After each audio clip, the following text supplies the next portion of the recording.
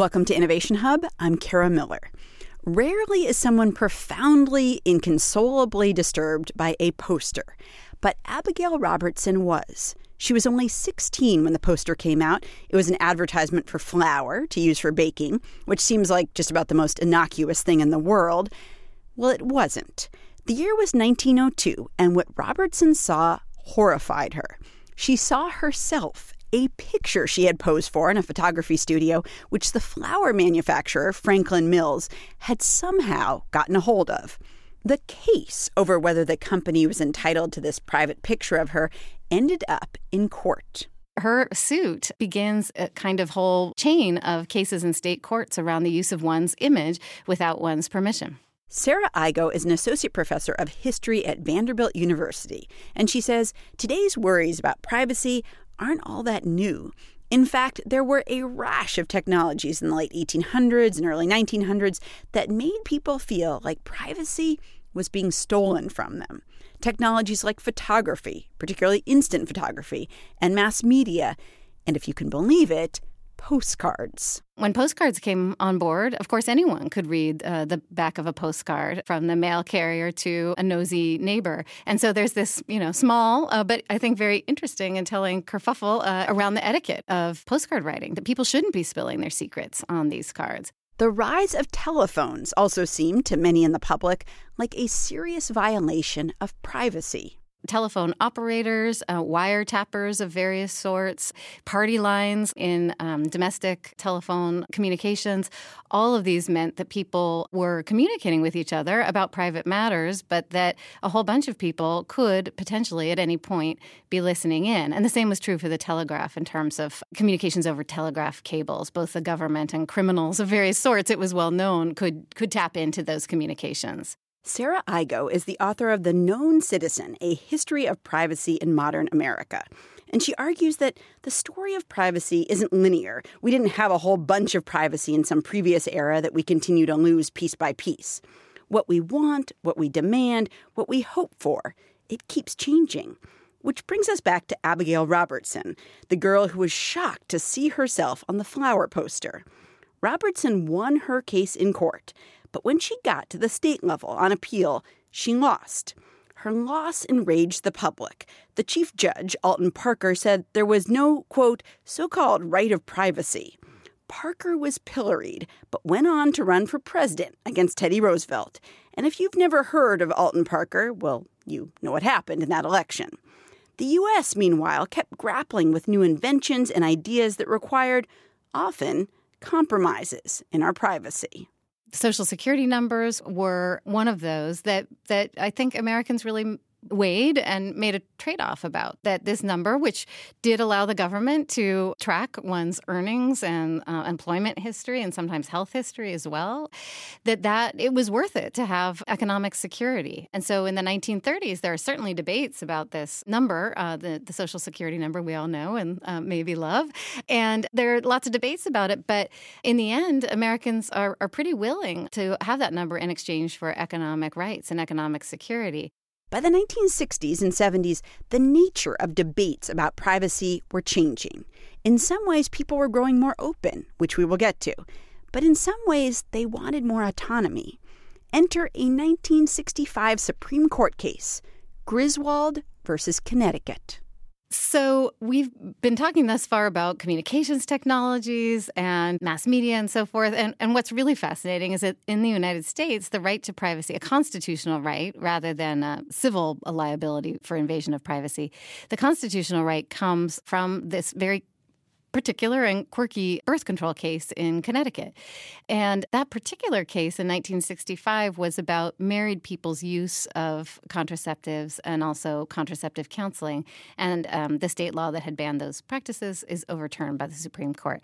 So it's quite interesting that really a wealth of different privacy debates that had been going on up until this point about wiretapping, about invasive mass media and publicity and so forth, get funneled through a birth control case, a bodily case, or a case about what was called decisional autonomy eventually, about the right to a certain kind of freedom to decide on your own intimate practices. Right. What happens in its aftermath is that the right to privacy gets invoked more often and more successfully often in reproductive rights and sexual freedom cases. So in a way, a whole range of privacy issues and questions get routed through reproductive and sexual rights cases. So yeah, it's an accident of history in a way that's where we get our constitutional right. And it's been a controversial right. And, one might want to ask whether if it had been the right to privacy came to us from a different direction, from a wiretapping case, if we might think about it differently and if we might have more durable privacy rights. Do you feel like, so obviously Roe versus Wade, a case which happened just a few years after birth control was legalized nationally, it's still hotly debated. Do you feel like that right to privacy that was established by both cases, that's really still kind of like up in the air in terms of being debated? Yes. I mean, of course, both contraception and abortion are very much in play as political issues. Right. And I think, the kind of core of that chain of cases from Griswold to Roe v. Wade, which was about decisional autonomy, or that's how it evolved. I don't know that there's as much contention about that as about the practices that it's been attached to, that is, sexual liberty.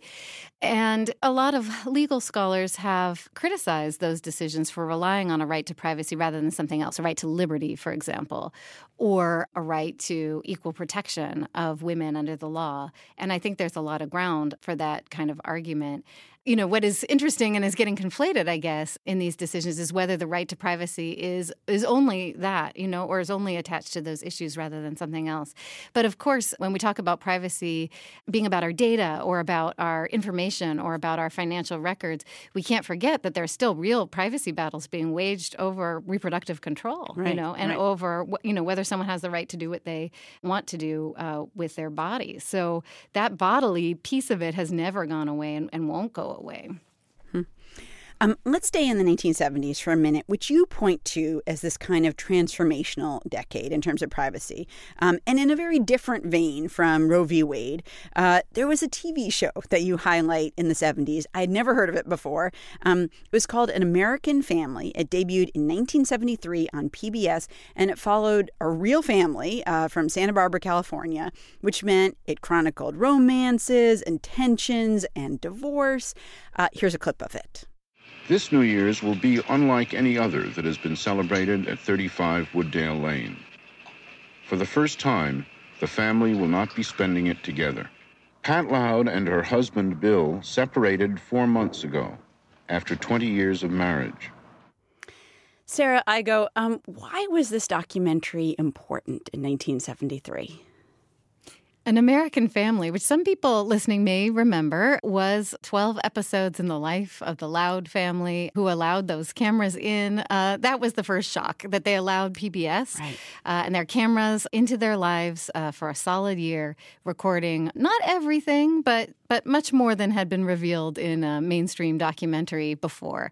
And people were shocked by, titillated, fascinated, also shocked by the documentary in certain ways, which had very high viewership. That the Loud family in Santa Barbara allowed these cameras in, that they allowed their dirty laundry to be aired before millions of viewers, and that they then became instant celebrities out of it, interviewed on talk shows, offered speaking gigs, and so forth. It seemed like a transformation in what the very contents of what one's private life were. And so the genre, because it was popular, because it was debated widely in the press, became part of popular consciousness in the 1970s, and again moved the line between what people thought was public and what was private. Not everybody agreed that the show was a good idea or that the Louds should have gone before the cameras, but they couldn't deny that there was a kind of allure to doing it and that people wanted to watch.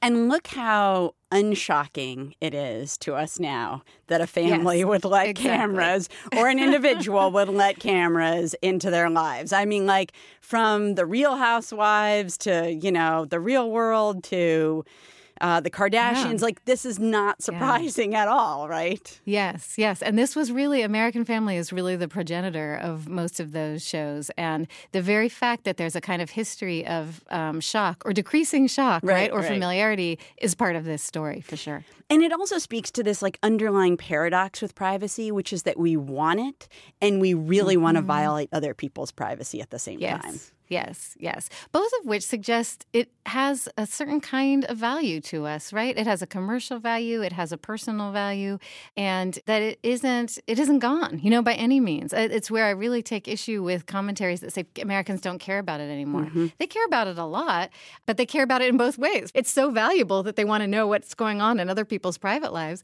and that they want to keep other people out of theirs. So speaking actually to that value of privacy and kind of the allure of knowing other people's secrets, in the 1970s, there was a television personality named Phil Donahue who started a talk show that would go on to talk about all kinds of things. It would talk about pre-sexual abuse, divorce, people having money problems. And these are things that I think once upon a time people would have thought were amazing that they were discussed on TV. And that gave rise to a generation of shows in the 80s and the 90s talking about these kinds of things. Probably the most successful one was hosted by Oprah Winfrey. Here's a little bit of that show. From the outside, it looks like she has the perfect life. She's a stay-at-home mother of 6 children, which in itself is a really huge job. She lives in a big house in the suburbs, drives a new car, wears expensive clothes, and she may look like $1 million, but behind closed doors, it's an entirely different story. Everything I do looks great and it, looks fun from the outside, but nobody knows what you go through what I'm going through on the inside, and it's a temporary fix.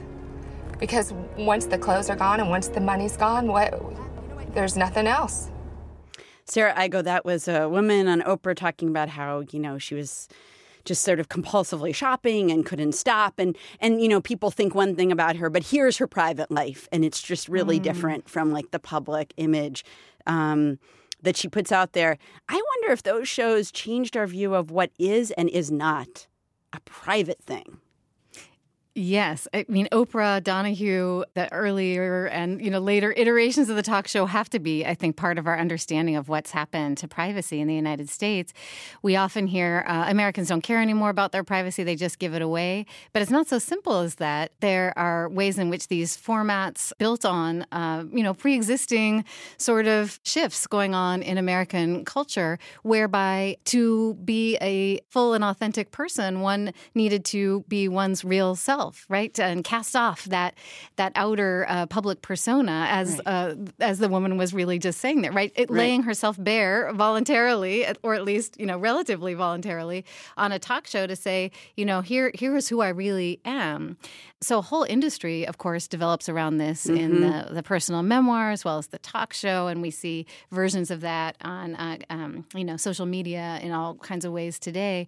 But thinking about this in conjunction with parts of our earlier conversation, this is happening at the same time that Americans are generally much more protective of things like, say, their Social Security numbers, right, or their financial information, or even something simple like their telephone number. So I think the shift that we're seeing is a kind of protection around pieces of information that might be aggregated to harm us in some way versus a kind of developing openness, right?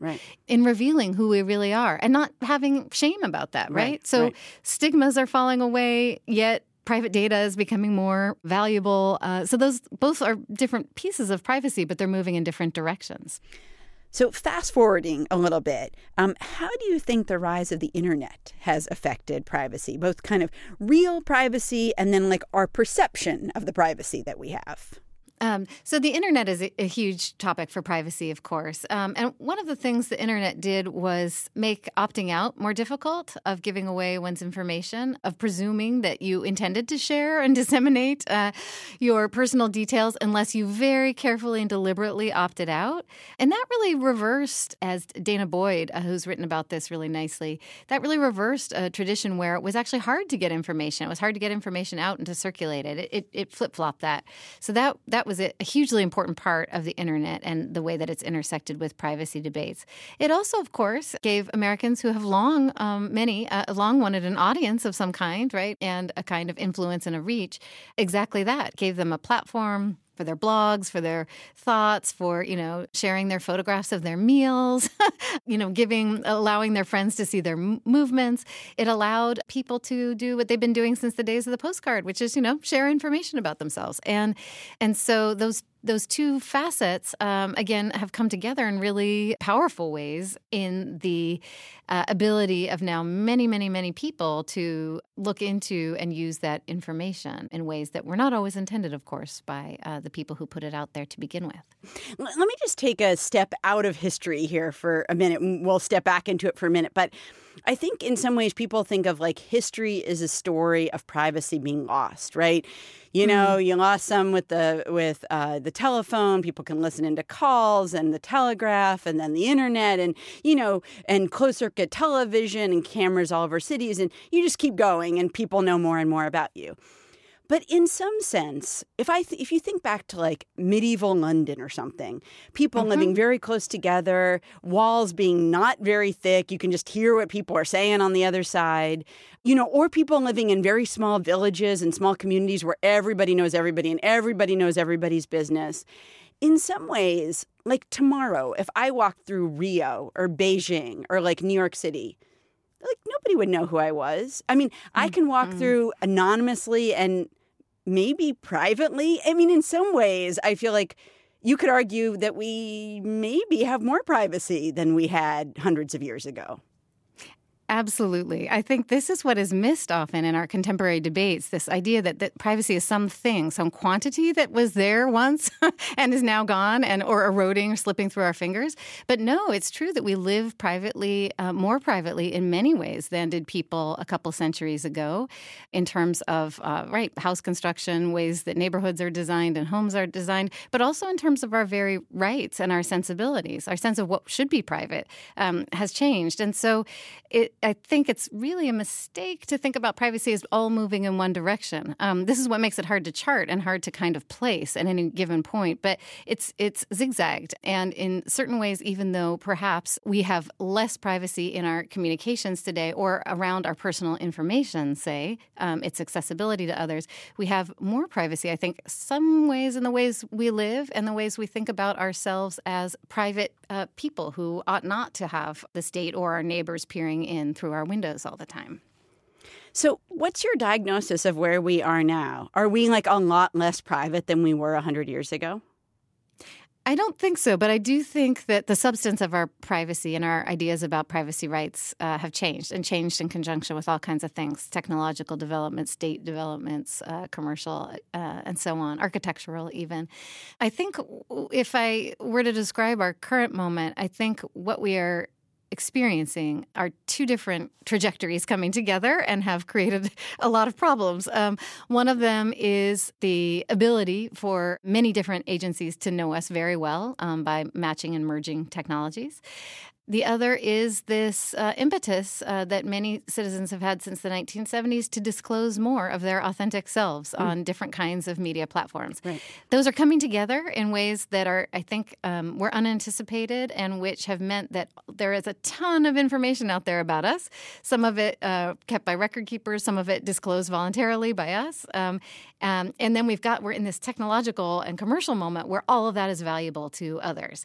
And there are many, many ways to harness it. So those two things have come together. They didn't necessarily have to come together, but they have. And I think that explains our scandal-laden moment, from Equifax to Cambridge Analytica and whatever is next. Sarah Igoe is the author of The Known Citizen, A History of Privacy in Modern America. She's also an associate professor of history at Vanderbilt. Sarah, thank you very much. Thanks for the conversation. I enjoyed it.